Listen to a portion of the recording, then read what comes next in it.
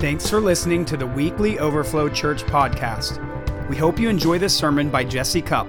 For more information, visit overflowindy.com or visit us on Facebook at Overflow Indy.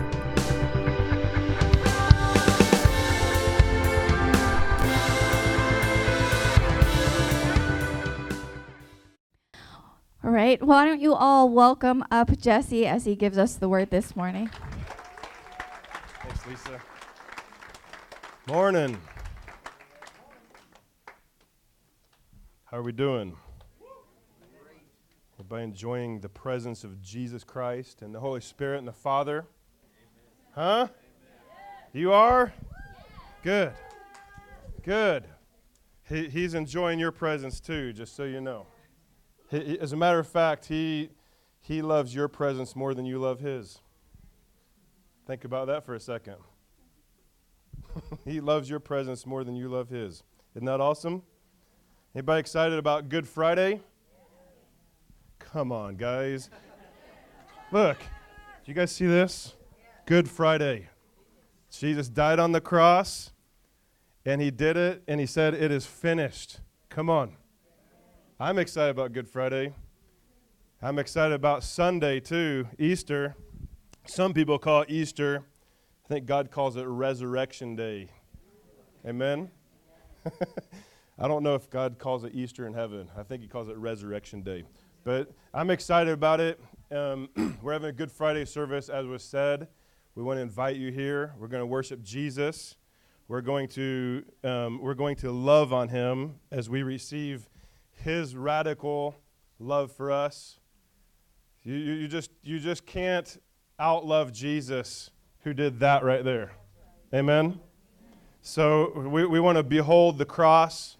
We want to behold why he went to the cross, what he did on the cross. I'm excited about that. Parents and kids are all welcome. We're not going to have child care, but Jesus cares about the children, right? So we're going to do it together as a family. All right? So, and then Sunday, resurrection morning, we will have children's ministry that time. But how many of you guys think that Jesus loves that day, and he loves to see the family come together? He loves to see friends come and worship the Lord or be witnessed to by what God's doing in the room. Amen? I think next Sunday would be a great day for you to make sure you're in church. And a great day if you have friends or family or somebody you want to invite, bring them. And I don't know if you all know this or not, but we actually have another room over there that's an overflow room. Overflow squared. Overflow. All right? And the reason we built that is because we believe that God wants to bring more people into this place. Like, I don't know about you, but I want you to have to sit in between people instead of like the movie theater where you find 5 rows to yourself. Like, we want to actually get uncomfortable in here because there's more people than your comfort zone will allow. I've heard stories of Azusa Street and other revivals where people were so hungry for what God was doing, it was standing room only, and they're like sardines in there. And God showed up. I want us to move past the idea of just comfort Sunday morning.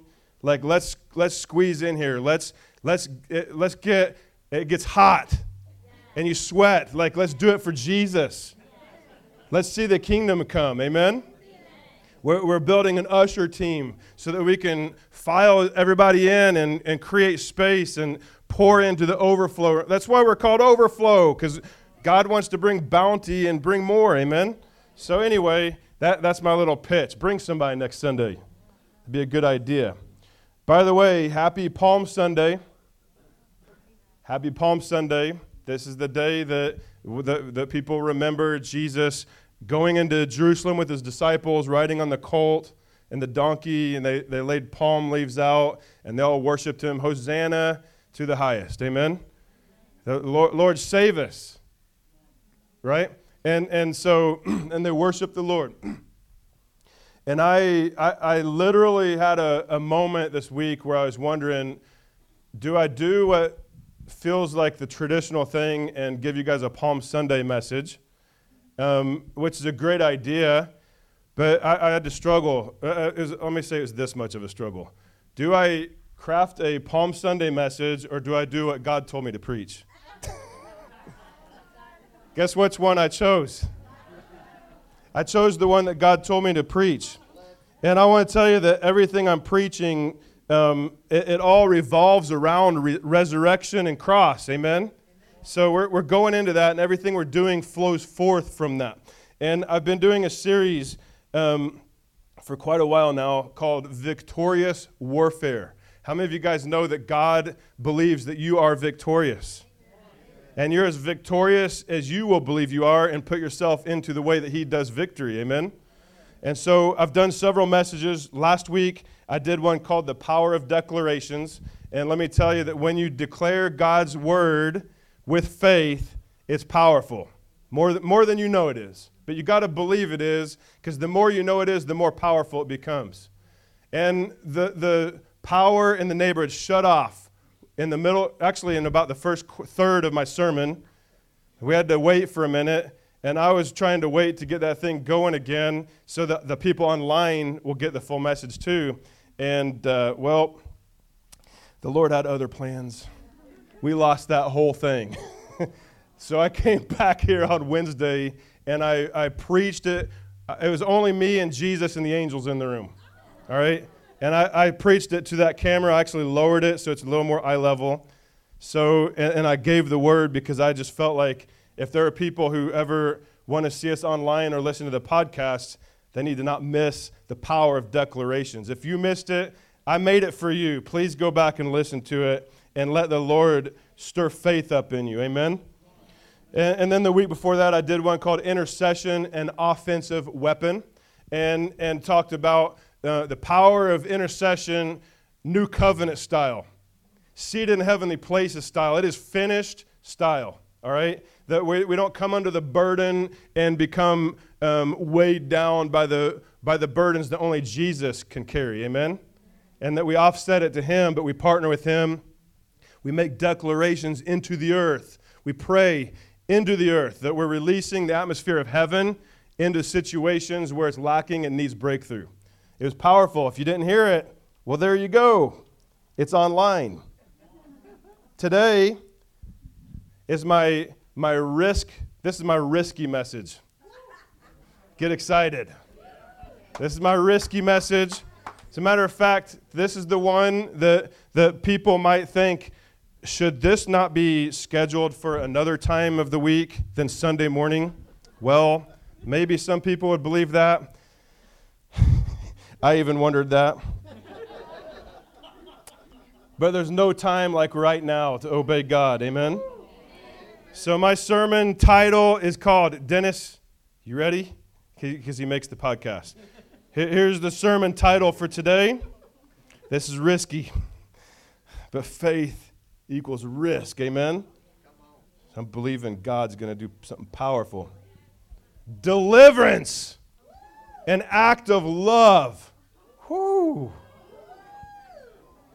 Deliverance, an act of love. Get in the devil's face. We're going to go to war. No, act of love. Woo. Okay. Putting a spin on this thing, huh? Nope. That's how Jesus did it, actually. It's not a spin. Okay? All right. I'm going to ask you guys a few questions real quick. And you got to be honest with me. You don't have to raise your hand if you don't want to.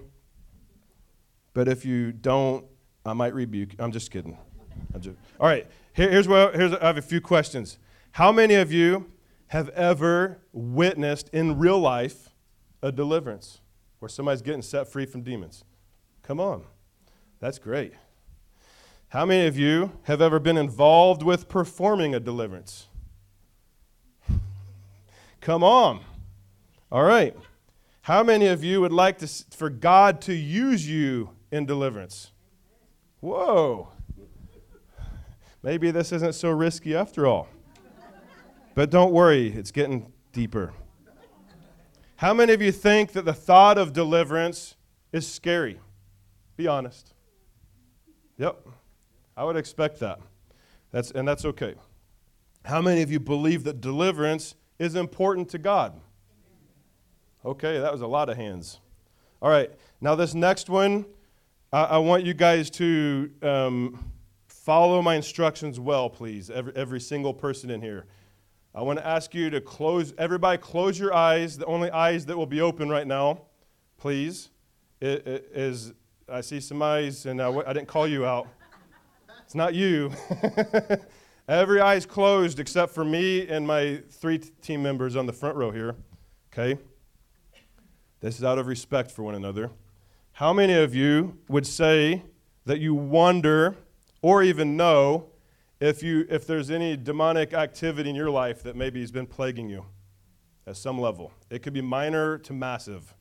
Raise them high, but don't look around, okay, except for my team. Just take a look around real quick. All right, put them down. Now you can open your eyes. All right. I want to first, before I do anything else, I want to tell you that can stop, and it can stop today. Amen? Because the devil doesn't have any right to be involved in a Christian's life who's rightly aligned with Jesus Christ. Okay? I want to just say that from the beginning. Okay? There's common questions I've heard people ask. I used to ask these questions too. There's different concepts of levels of demonization. There's demon possession. Sorry if this topic sounds wild to some people, but trust me, Jesus cares, okay? And so if you can just stick with me a little bit, I'm gonna help you to see where God's heart is in this, and it's not to be scary, I promise you, okay? So if you can please hang in there with me till we get to the heart of the matter, it's probably gonna be powerful. Let me remove the word probably. It's gonna be powerful, all right? I'll say it'll probably be powerful for you if you're willing to receive what the Lord has to say today. All right? But sometimes people ask the questions, do I need to figure out if somebody's got a demon possession or oppression? How many of you guys have heard that? Like, we need to figure it out. Are they possessed or oppressed? All right? Some people ask a question, can a Christian be demon possessed? All right? Those are great theological questions, but I want to just say this, so you can know where I stand on it. I don't care. I don't care. Okay? I don't need to try to figure out if there's a demon inside somebody or if they're latching on the outside. I don't care.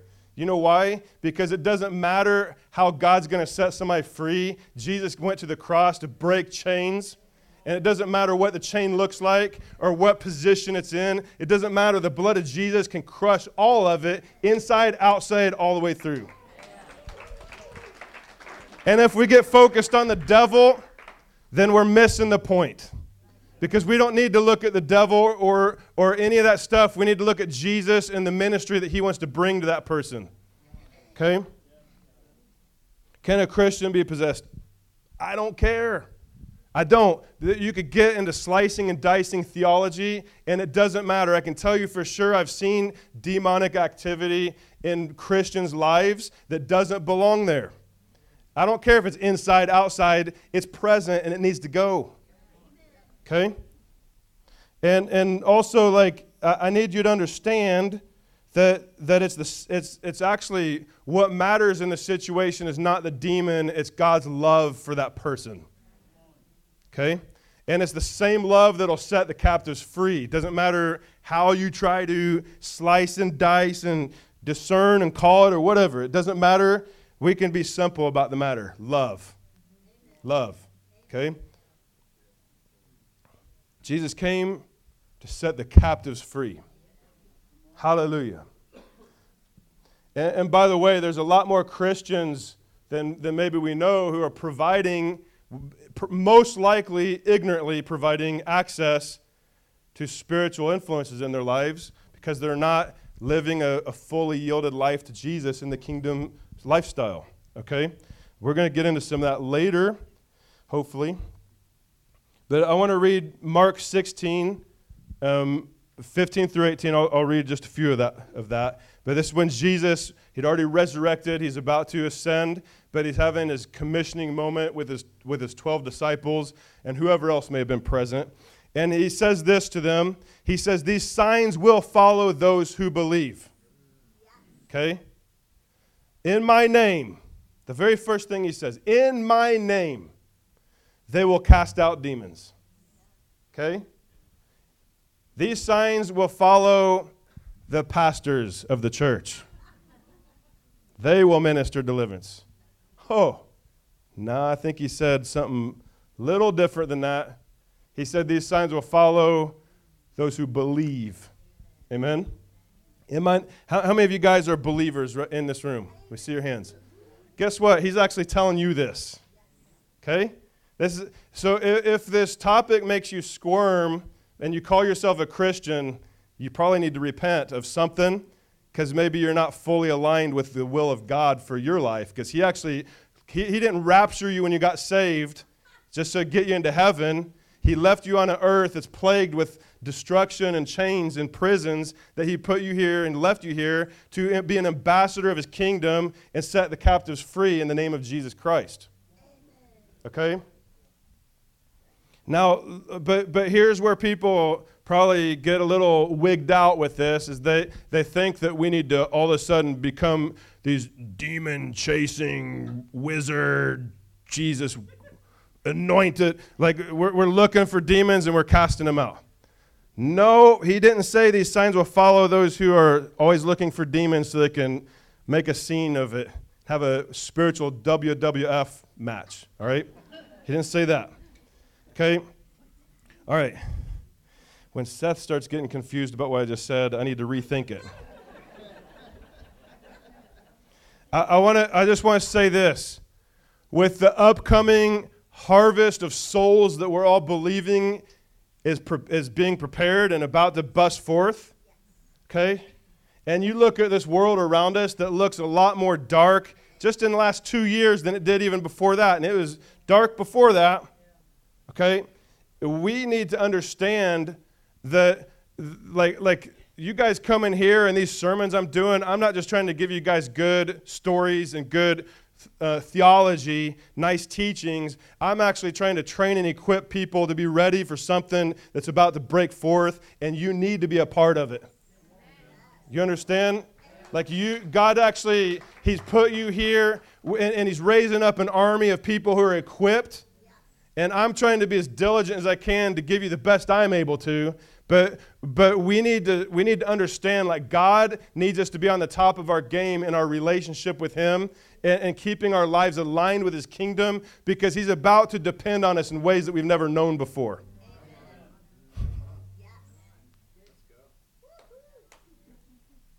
There's an upcoming harvest coming, and there's going to be people out in the world that have been getting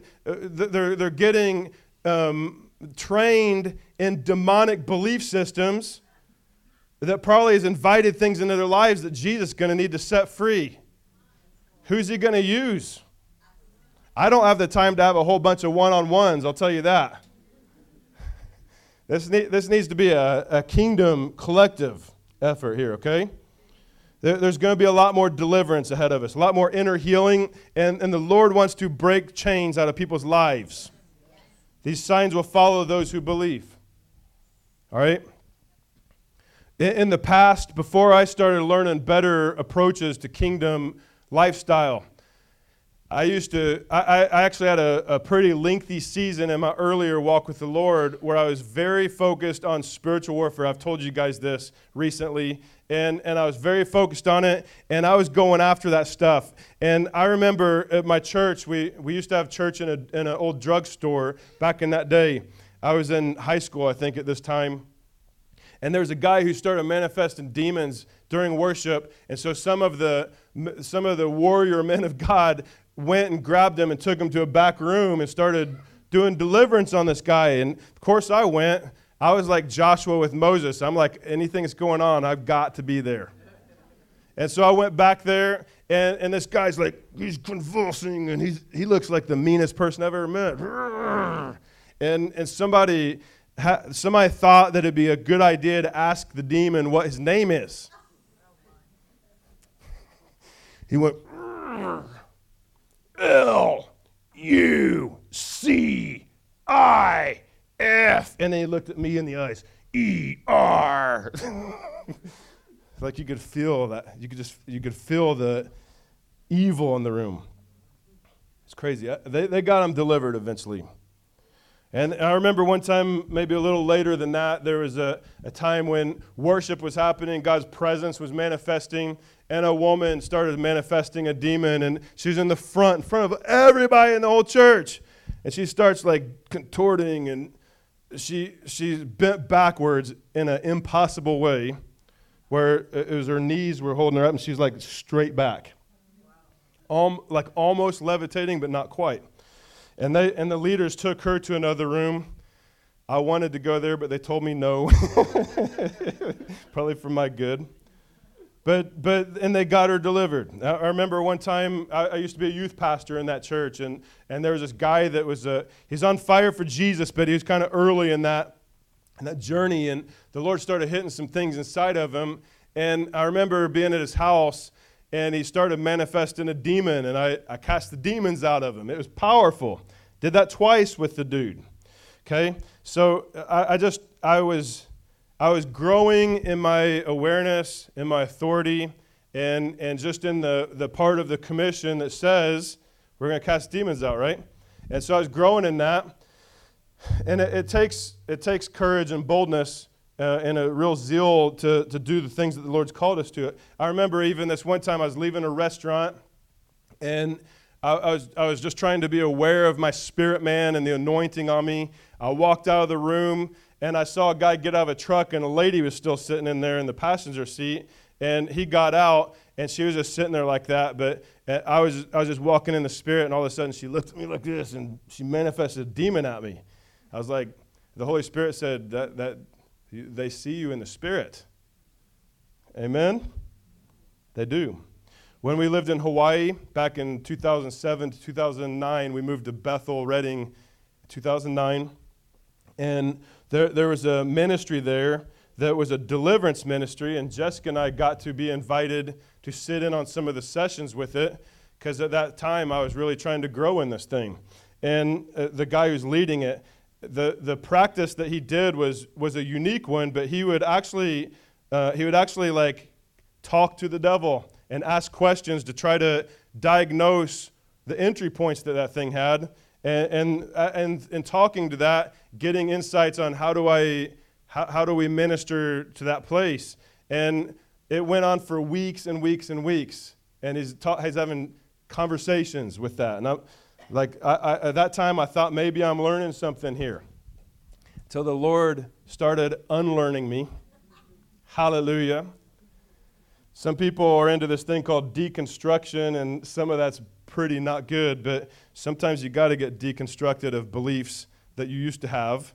And so it started deconstructing that stuff around the time I started learning more about Bethel and revival ministry and stuff. And the Lord was shifting my approaches to these things. I started learning that it's more powerful to be Jesus-focused than devil-focused. Let me say that again. It's more powerful to be Jesus-focused than devil-focused. All right?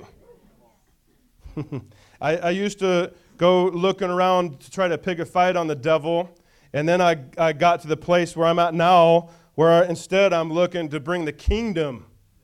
And then if anything gets in the way, we'll crush it and keep moving forward with our assignment. Amen?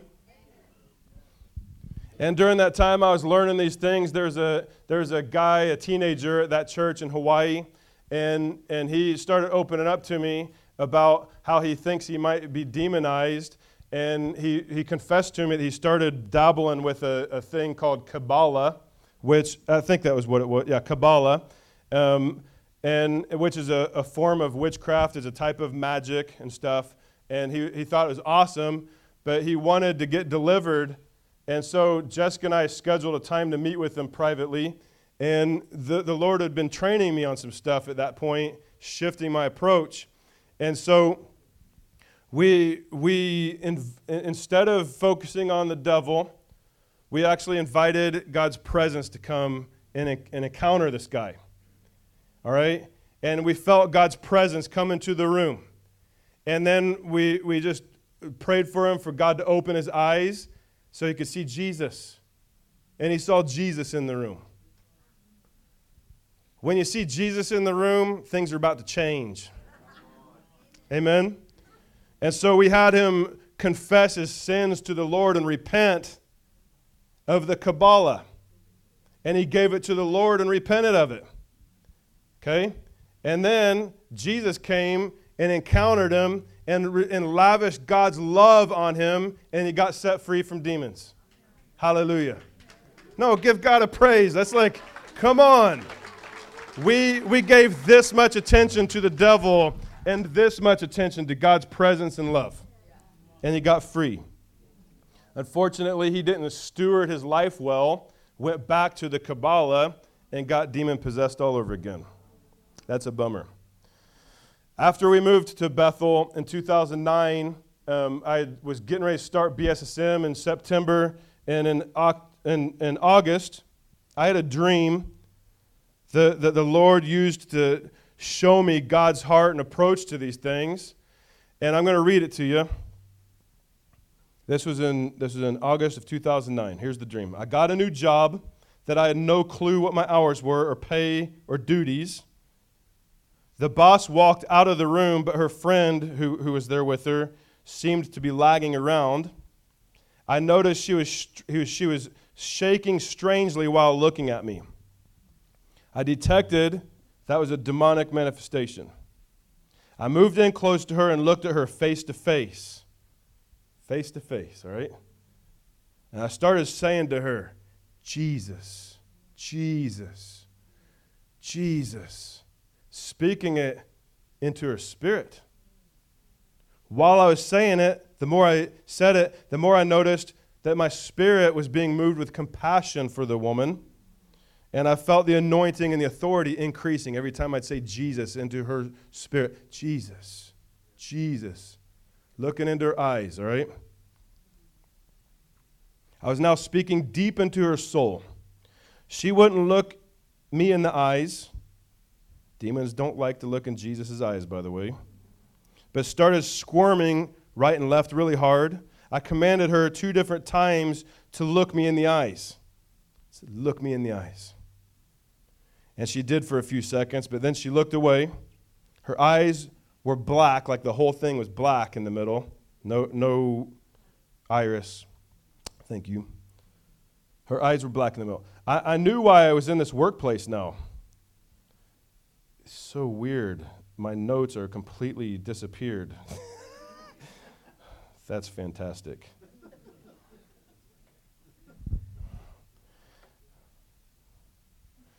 I'm not coming under that. Jesus, you're bigger than these things. All right. See if I can find it on my phone here. All right. What? Okay. I knew I was in this workplace now. I kept speaking God's love on her, and she was manifesting more and more. By now, we were by a window, and she was leaning on the sill. I was up close to her, speaking into her face. I was saying this, looking her in the face, all right? I said, yeah, our daddy in heaven loves you so much, doesn't he? Just like a father to a little daughter, right? Our daddy in heaven loves you so much, doesn't he? Just real softly and compassionate. I could tell she was getting a download of love even behind all this demonic manifestation. She started calming down for a bit when she felt it. I could discern the Spirit, what the Spirit was doing, even though it wasn't evident outwardly. Okay, a lot of times when people are dealing with demonic stuff, they're so focused on how the action's happening or what's going on outwardly and focusing on the demon, but the Holy Spirit is actually looking right past that, almost didn't even care, looking at the heart underneath that outer shell, okay? So I looked on the windowsill, and there were 2 beautiful eyeballs with pretty blue and green in them. They look like jewels. I told her God is making her eyes pretty and bright again. When she looked at me, her dark eyes were gone. Now she had beautiful eyes. I remember while I was doing this warfare that it wasn't out of trying hard to fight against a demon or trying to be strong. It was full of compassion for this woman's soul. It was about her, not the demon. Let me say that one more time. It was about her and not the demon. That's key.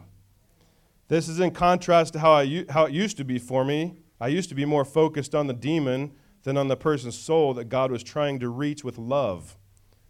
And the thought came to me, I started realizing how sometimes I'd be intimidated when I needed to minister to people, but I realized if I could start ministering from compassion to a person's heart, that's easy. And that's where God shows up. Amen? It was pretty powerful. A few things I learned from that dream is that God will put us in environments where he wants to heal brokenhearted people and set the captives free.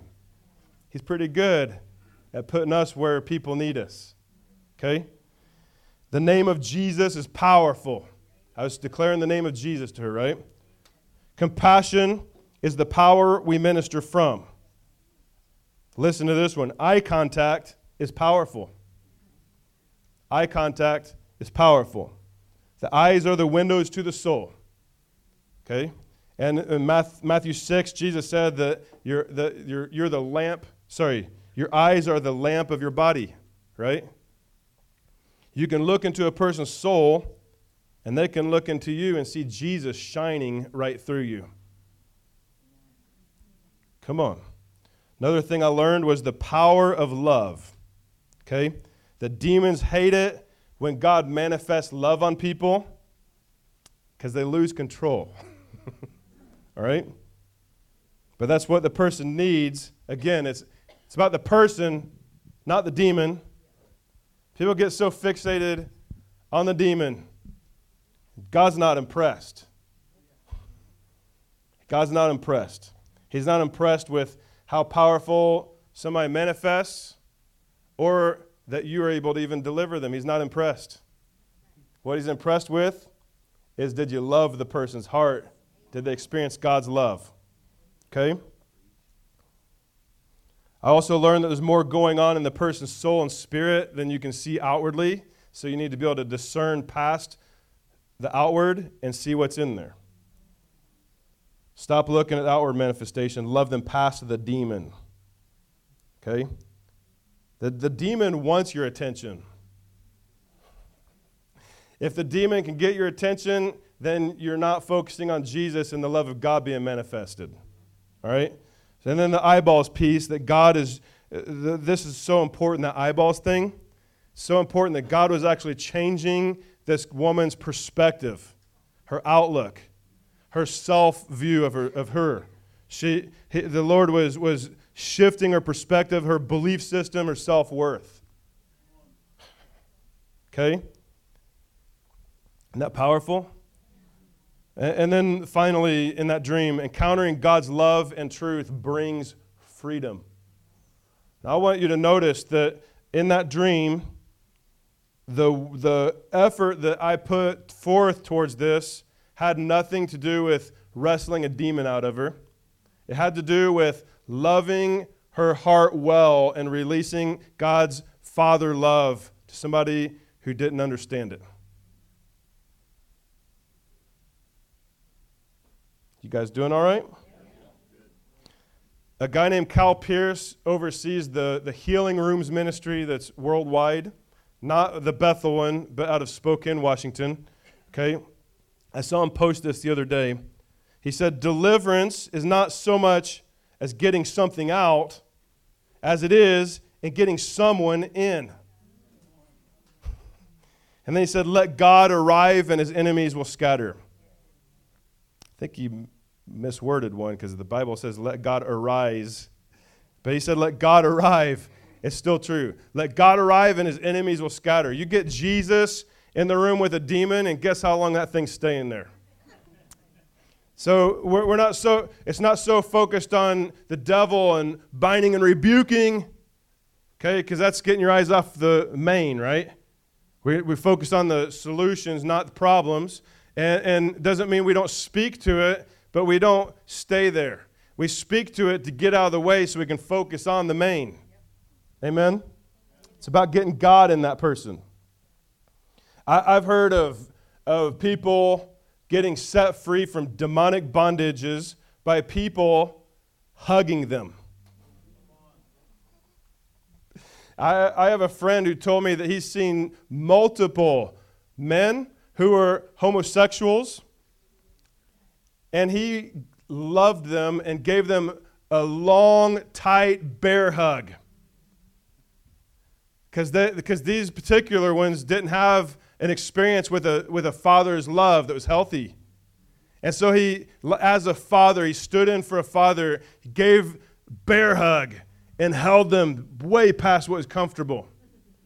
And he said he could feel the shackles falling off of them, and their lives changed. And they gave that lifestyle up.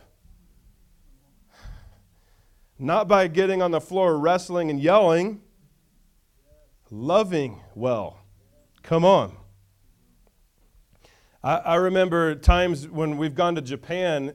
In Japan, it's rare to see a family that has a tight, loving, nurturing experience, especially with father and children, because in that culture, the father is usually working 70 hours a week and then having meetings outside of that, and they're home like this much out of the week.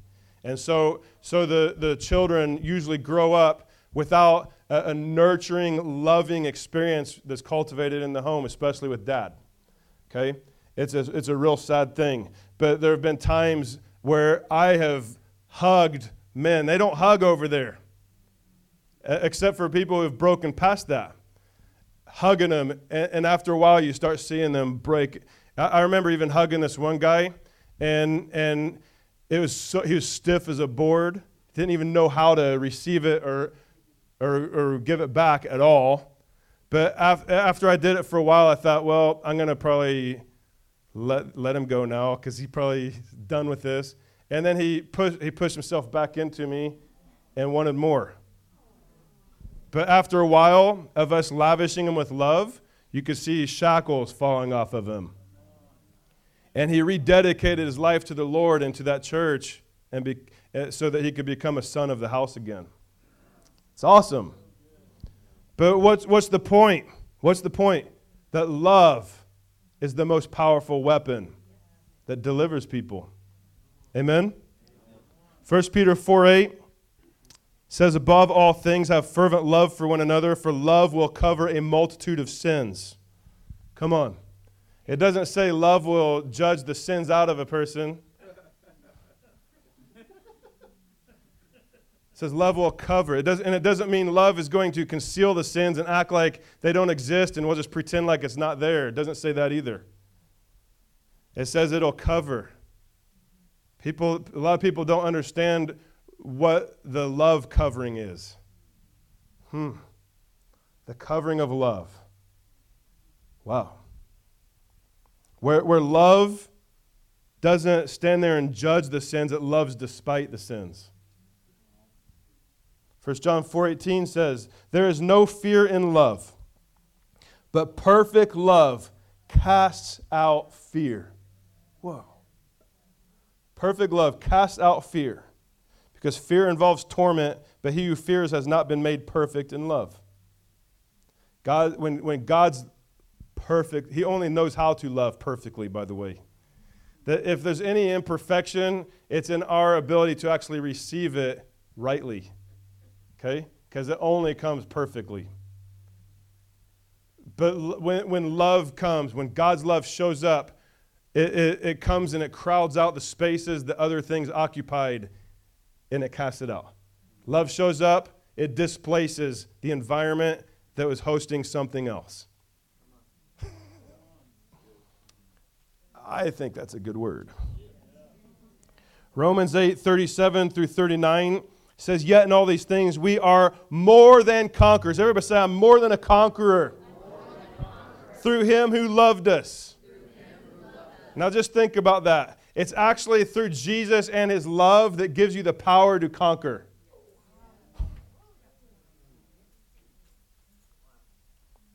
You're not going to conquer by trying hard to defeat something. You're not going to conquer by looking at the problem and saying, I'm going to overcome you. No. It actually says in Colossians 3, set your mind on things above and not the things of this earth. You know, that thing that you're trying to overcome? Like you can try to struggle against that thing and overcome it with willpower as much as you want. You will never overcome it. However, it's easy. It's easy. When you set your eyes on the Lord and you're seated in heavenly places in Christ and you got your eyes off that, now all of a sudden you're getting your eyes off the problem onto the solution, and now I can receive his extravagant, lavish, overwhelming love. And his love comes and it displaces things that once occupied space, and he empowers me to conquer those things that I couldn't get over with my own willpower. Say it again. I'm more than a conqueror through him who loves me. Come on. And it goes on, it says, for I am persuaded that neither death nor life nor angels nor principalities or powers even, nor things present, nor things to come, nor height, nor depth, nor any other created thing shall be able to separate us from the love of God. Whoa.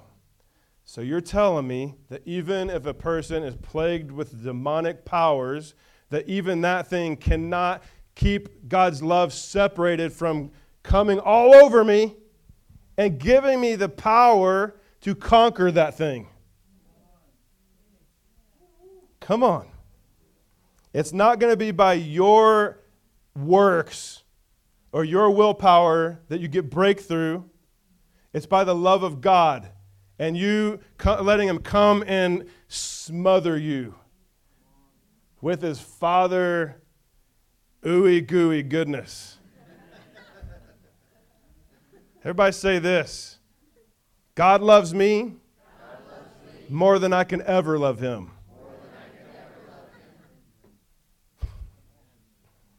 Okay? So we need to get God's love in us to experience freedom and breakthrough and overcoming power. Okay? And when we're ministering to other people who need breakthrough, guess what the key is? It's not getting all the divine the blueprints of how that demon had access to that person's life. No. Don't waste your time. You can get all the strategies and insights you want and still leave that person demon-possessed. Or you can lavish them with God's love and power and let an encounter come to them, and he'll set the captives free. Amen? Most of the deliverance I've seen, it wasn't... I'm not saying that there haven't been some where demons manifested and wild happens. Like, yes, that probably is going to happen. It even happened with Jesus some, but most of the deliverances and freedoms I've seen come to people came more through encounter with God, came more through the mindsets shifting into truth, because you will know the truth and the truth will make you free, and repenting of sins, because those sins are giving footholds to things that you don't want. Repentance and forgiveness. People are forgiving people who they've been holding a grudge against. That actually invites demonic presence into people's lives, whether you want it to or not. So we can encounter the Lord, we can shift our mindsets, we can repent, and we can forgive, and you're all of a sudden giving God a clean slate to work with, and he can come and bring his full presence and power in your life. Hallelujah. I have a lot of things I can say, and I say that every single week. There's some examples in the Bible about Jesus' approach to deliverance because he saw demons come out of people on a regular basis. But I want to tell you that I'm going to read you a few things real fast. I'm going to do the best I can to bust through some stuff with a short time. Mark chapter 1, verse 21.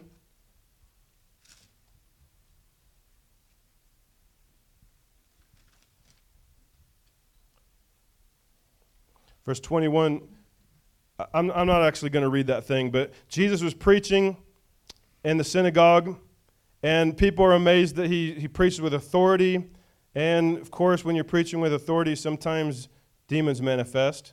And they shouted out, "Let us alone, for what have we to do with you, Jesus of Nazareth?" Just interrupting everything that Jesus was trying to do. That, "Did you come to destroy us? I know who you are, the Holy One of God." And what did Jesus do? Did he start a WWF match? Or did he go into a big demonstration of deliverance for everybody? Nope.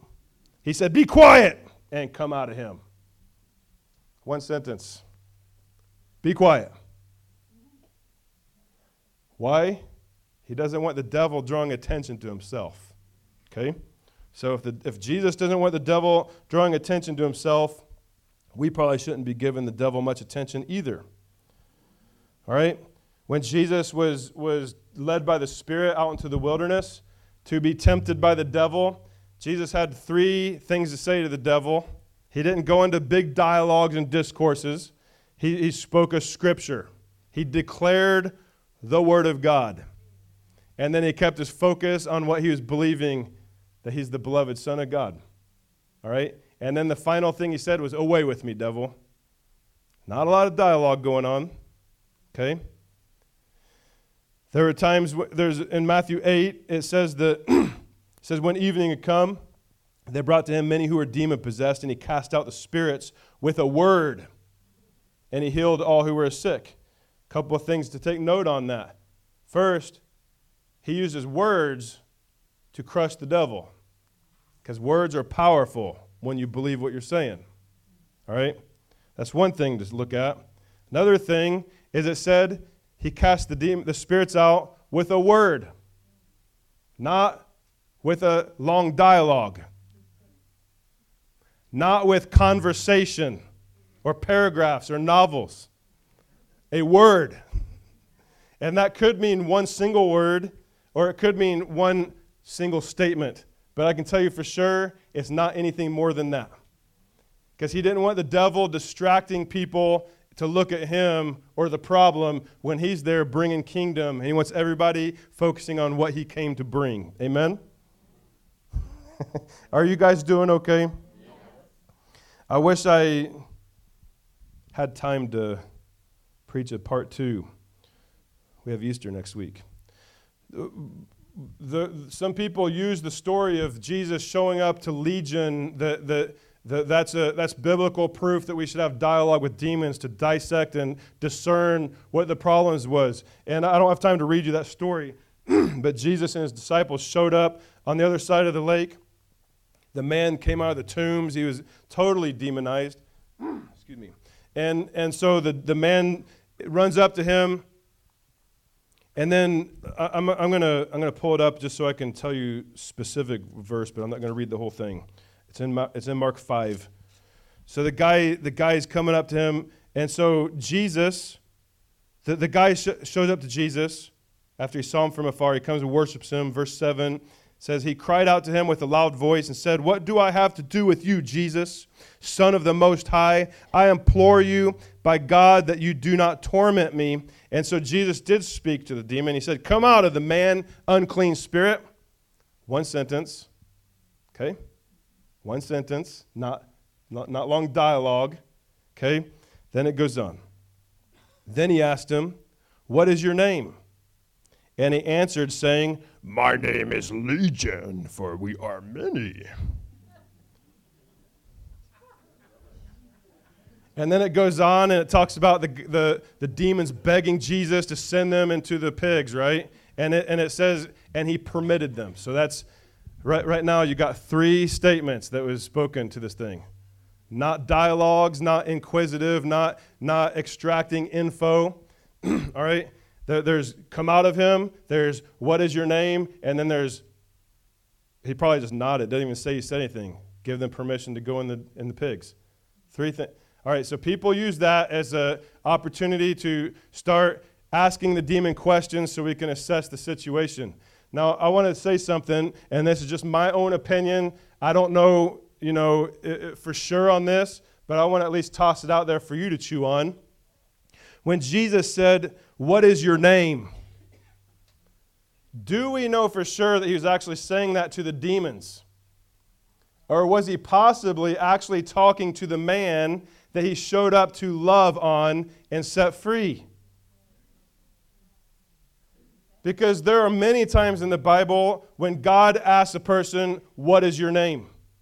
And every time he does it, it's so he can bring them into an awareness of their identity and who they really are. And so if Jesus says, "What is your name?" do you think he's trying to talk about demons so he can get in a conversation? Or do you think maybe he's actually caring for the person that's in there that needs his love to set the captives free? What is your name? And he does get the answer by the demon, we are legion, for we're many. All right? And now that Jesus hears that thing speak, he deals with the problem quickly. All right? Not making a scene of it. Well, I guess it did turn into quite the scene, actually, with those pigs. But that wasn't his goal. Anyway, the point is, what if Jesus actually wasn't even having a dialogue with the demons, but he's actually trying to touch the identity of the heart of a man that he's there to love and set free? And I just want to say, maybe I'm wrong on that. And even if I am, it doesn't matter. It's the only example in the whole Bible where this even happens, and people try to create a regular ministry practice out of talking to demons to get information, when the Bible actually tells us to not even pay attention to the things that happen in the dark. So why would we want to talk to the devil in the first place except go? All right? Are you guys okay? Okay. I always get this conflict with knowing what time it is. All right. And the reason why I want to bring up that whole story is this, that we can look at that as one of the most radical deliverance stories in the Bible, and we can think of it as a story of a great exorcism, but I don't think that God gives a rip about that. I think to God it's a great story of a radical compassion for a man.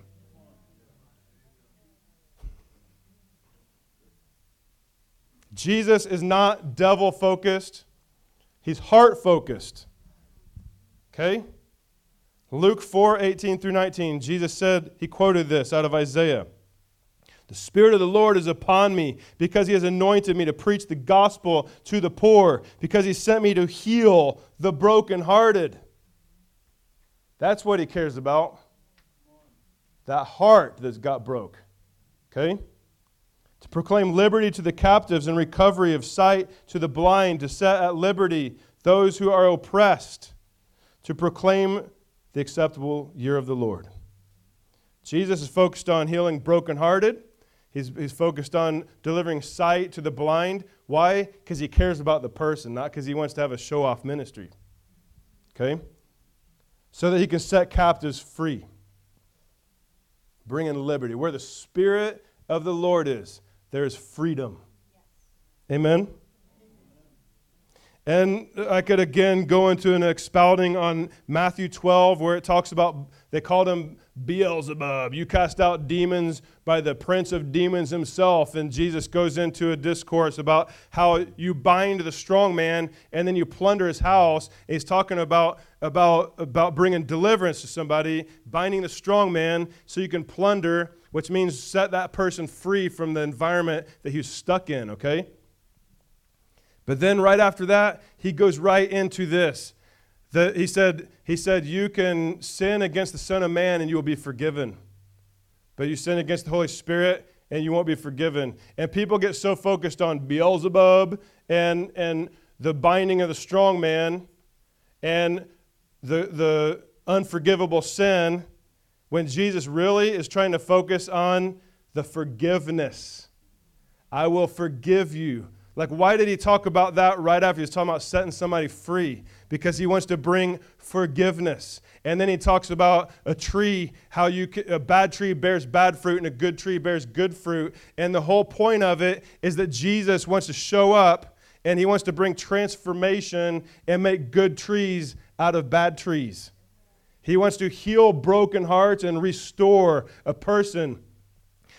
And he wants to minister forgiveness. He's not so focused on the demonic thing. He's focused on the heart that needs full restoration from Christ.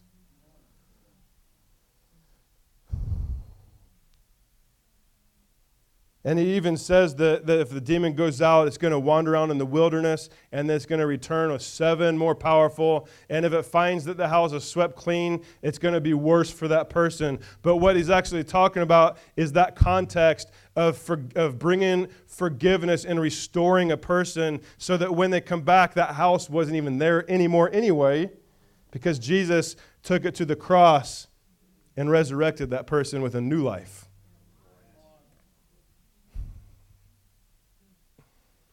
How are we doing right now? Cool. I'm going to have to lay in this soon. I need to say a few more things if you can spare me just a little bit longer. I want to tell you a testimony. I'm going to read it. It happened in September 2013. I went to minister at a small church in Fort Collins, Colorado. And I wrote this in an email, but it's in my journal now. And I just want to read this to you, what happened. And think of that dream I had a few years prior to this, okay? I wasn't sure what I thought about being here at first. But last night, God really moved. A few people got healed. Hallelujah. But the highlight of the day, and actually my entire weekend in Colorado, happened last night. A lady who had been under oppression of depression, anxiety, and anger for all her life came. It took a lot of work just to get her to confess over herself, check this out, that she is a princess and God is good towards her. I spent a lot of my time trying to get her to make declarations, not against the devil, but about towards her identity. I'm a princess. She couldn't say it.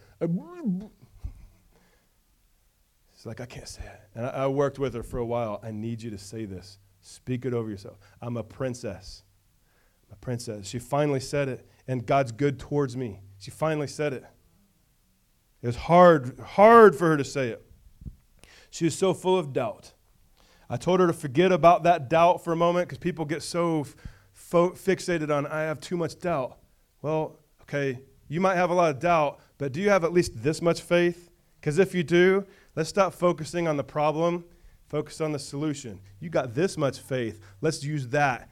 Let's put that on the wayside. By the way, I just gave you guys a key right there. Okay? Told her to forget about the doubt for a moment and trust that she has at least a little tiny bit of belief in there. In that, she finally could make those confessions. Whoa.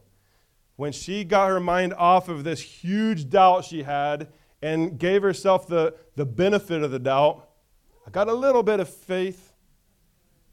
I know what I really believe about myself and my lack of faith, my doubt, but I'll think that maybe I got a little tiny seed, little mustard seed of faith. When she humored me with that, she was able to declare over herself, I'm a princess. God is good towards me. Something shifted in that moment. Come on. Something shifted when she could declare over herself that. After this, she wanted to receive the baptism in the Holy Spirit. Come on. As she began to get filled with the Holy Spirit, all of a sudden a very intense anger arose up within her. It wasn't hard to discern that she wasn't just demon oppressed, she was demon possessed, but again, who cares? Okay? We already kind of speculated this anyway. The demons manifested as she blacked out and had no idea what was going on. When she came back, she said those moments felt like she was in a Megadeth concert. Like in the demon spirit, like like dark and evil and loud, and it was crazy. Chaos. We were able to call her spirit forth multiple times. So when she's in that mode, come forth in the name of Jesus. And not the demon, her. Calling her forth, right? We never gave into wrestling and arguing with the devil. Instead, I made her lock eyes with me as I was able to lavish her with the love of Jesus. We had her repeat confessions of faith and acceptance over herself. I'm giving you guys some serious keys right now, just so you know. The more she did, the less grip the devil had on her heart. At times, the demon would speak in a deep, gravelly voice. I finally said, listen, devil, we're not listening to you or talking to you. You don't deserve our attention. It's a waste of our time. We're only going to talk to the lady. I said her name. And after that, the devil never spoke out of her mouth again. Come on. Later, it had to resort to telling her lies from the outside instead of from the inside through her mouth, right? It's like trying to convince her now to speak vulgarity to us. So it's like instead of speaking through her, it's like, I can't speak through anymore. Will you tell them this? Okay, from the outside, right?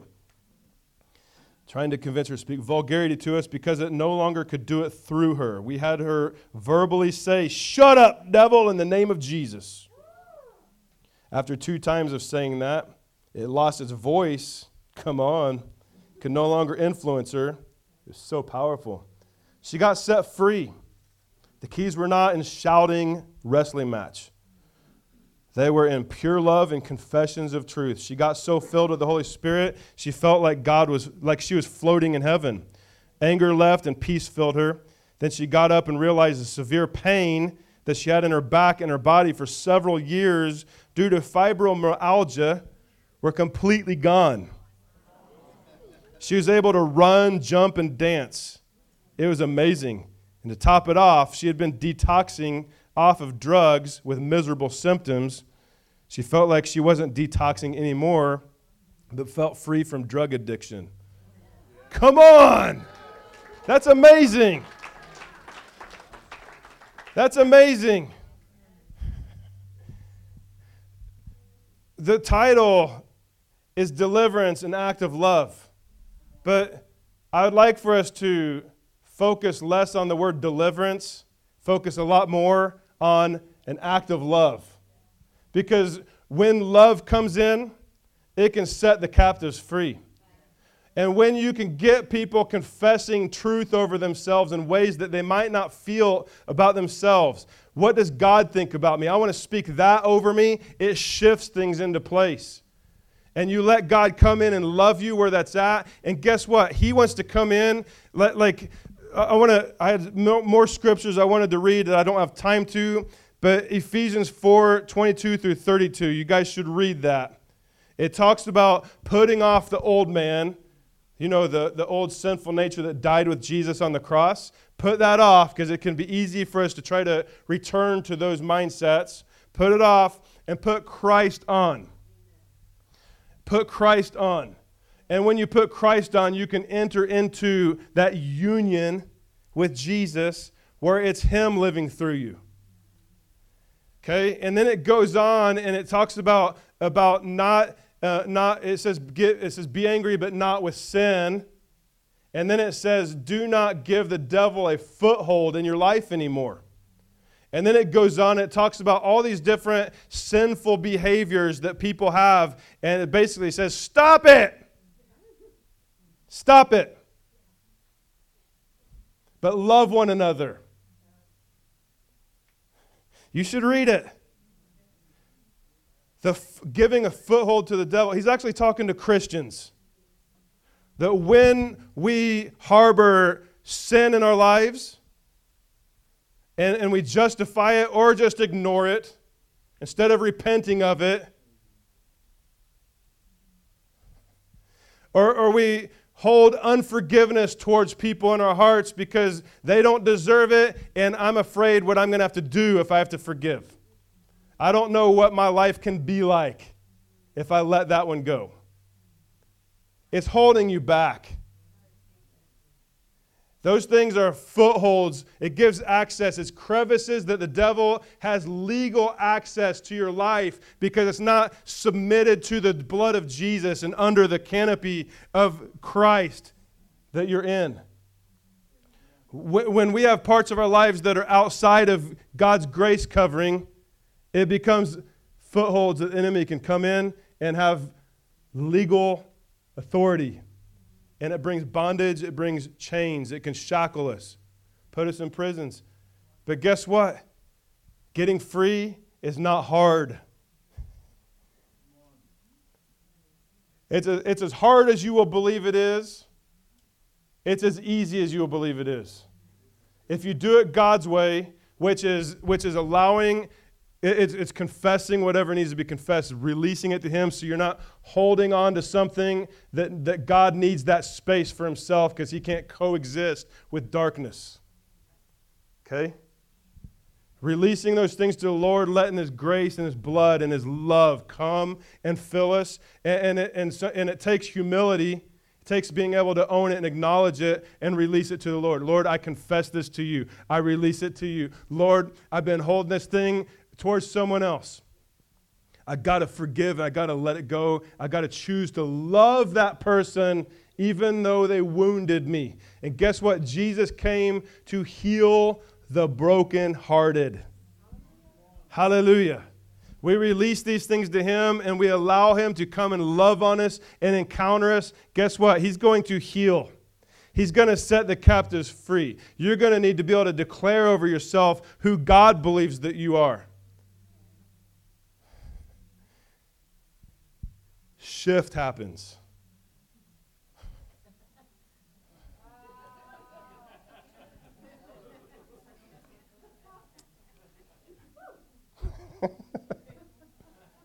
Amen?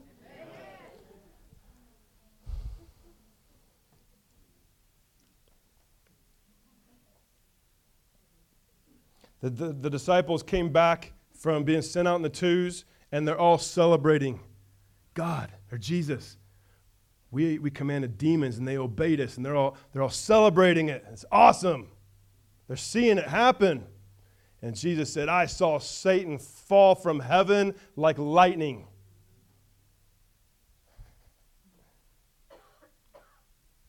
When you use my authority, you thought that you were just able to drive demons out, but you actually have the authority of heaven backing you up, that I sent him and all his demons to the earth to never return again.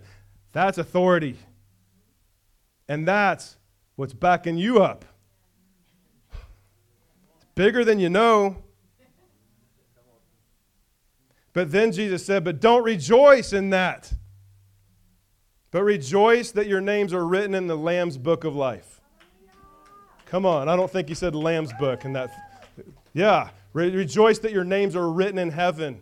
In other words, stop focusing on the problem stuff and start focusing on what really matters. You're in the kingdom and you're bringing the kingdom. You're my Father's children and He loves you. Rejoice in that.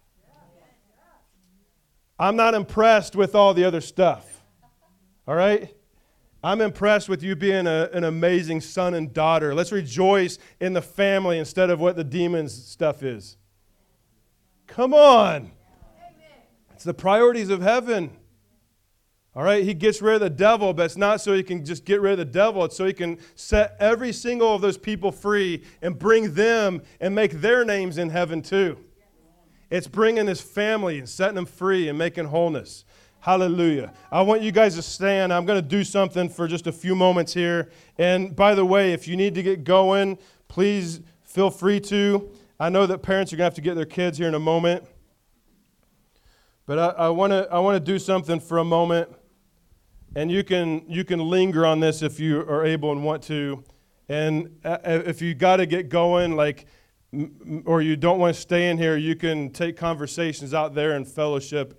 And that's great, but for in here, I want to take just a few minutes, and you guys are going to be able to choose to leave when you need to, but I want you guys to take a moment, and I want you to look at the cross. And you can even look at this if that helps you. I want you to look at the cross. Look at Jesus on the cross. And I want you to understand something about this message. It's not so much really about deliverance. It's a lot more about God's radical love and helping people get free from anything that's inhibiting their ability to be fully lavished by His love. I want you to focus on Jesus on the cross, who said, "It is finished." And He died to give you the kingdom of God. He died to give you the lavishness of His love and the Father's love.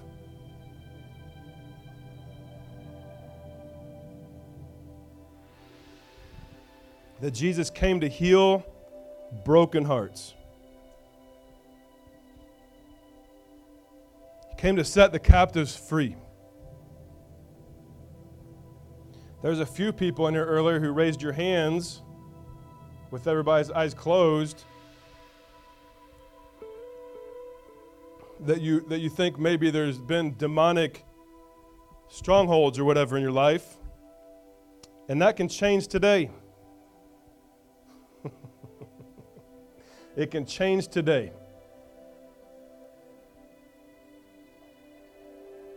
And if you guys can give God, if you can surrender the clock to the Lord if you need this, I would do that if I was you.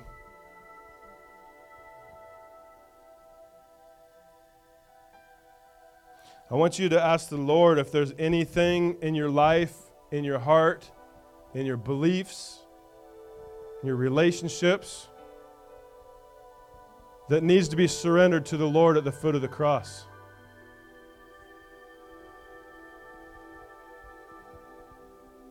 Ask Him to show you.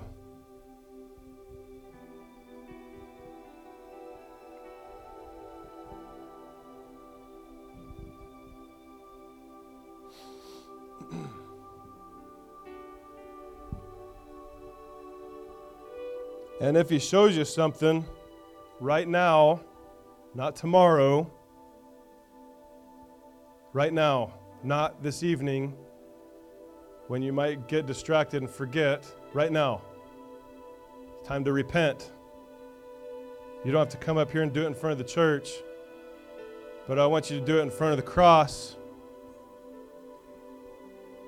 Repent, whatever it is. If it's a sin, or multiple sins, give it to the Lord. If it's judgments, release it to the Lord. If it's unforgiveness, release it to the Lord.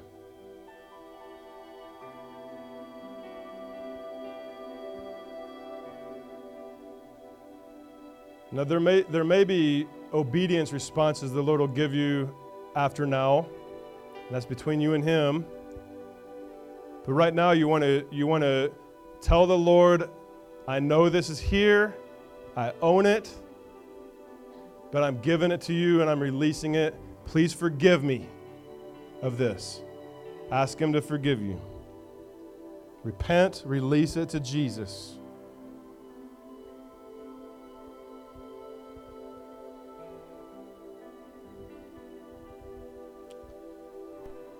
And ask the Lord to come and love on you right now. Ask Him to love on you right now. Holy Spirit, I pray that you will come and fill each person with the love of the Father. Tangible, radical love. Unconditional love. You got to open yourself. Okay? Open yourself. You are the gatekeeper to your heart, not God. He's not gonna decide this for you. He's already decided what He'll do for you, but you decide. You decide if you open this or not. If you're thinking about the clock, then you're not thinking about what Jesus is doing. If you're thinking about people around you, you're not thinking about what Jesus is doing. If you're thinking about justifying it, you're holding yourself back. Now, I'm not saying everybody's got something. And I'm not going to try to fish for that. I just want to make sure that we're clear before the Lord. Because if you're clear before the Lord, you can receive His goodness for you.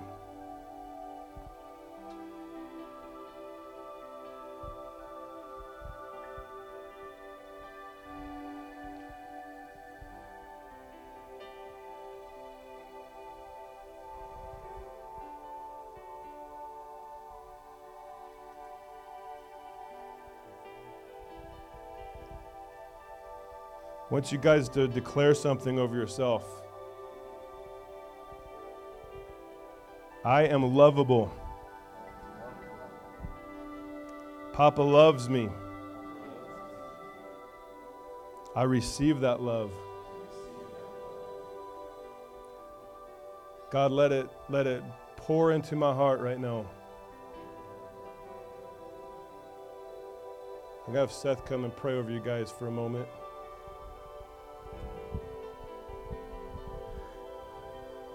I feel like Papa's breaking off hopelessness. I feel like places where we've had so much warfare going on, it's become hopeless. If that feels like you, just raise your hand. If you feel like you've been fighting something and it's felt hopeless. Yeah. So right now in Jesus' name, we just breathe the breath of life, of hope onto every situation. Because there is no hopeless situation. He died for every single one of them. So in Jesus' name, we just break it right now. We take back the ground with the authority of Jesus that He's given to us right now. I feel the breath of joy coming over us. Did you know you could laugh yourself free?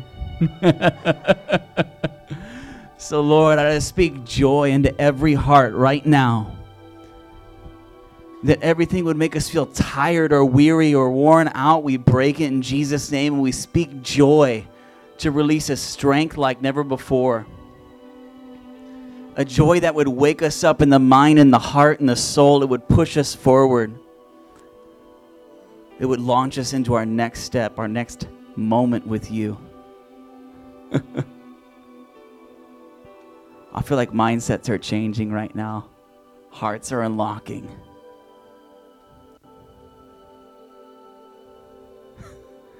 Take a big breath in and let it out. And as you breathe back in, I just want you to feel His presence filling you. Feel His Spirit coming in.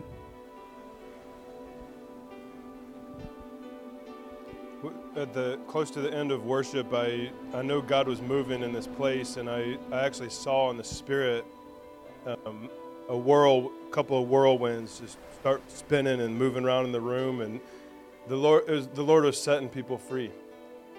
The whirlwinds, it was the wind of the Lord and angelic, and just setting captivity free around the room. Hallelujah. We're going to dismiss. I want you guys to be free to go, but if you guys want to continue staying in what God's doing right now, we're gonna give you the freedom to do that. If any of these guys up here are feeling something to declare over you during this time, they can do that as well. But they're also going to be up here to pray for people. But if you want to linger, please do, because God's doing stuff. Amen. And if you need to go get your kids or you want to visit, you guys can go out there. We bless you guys.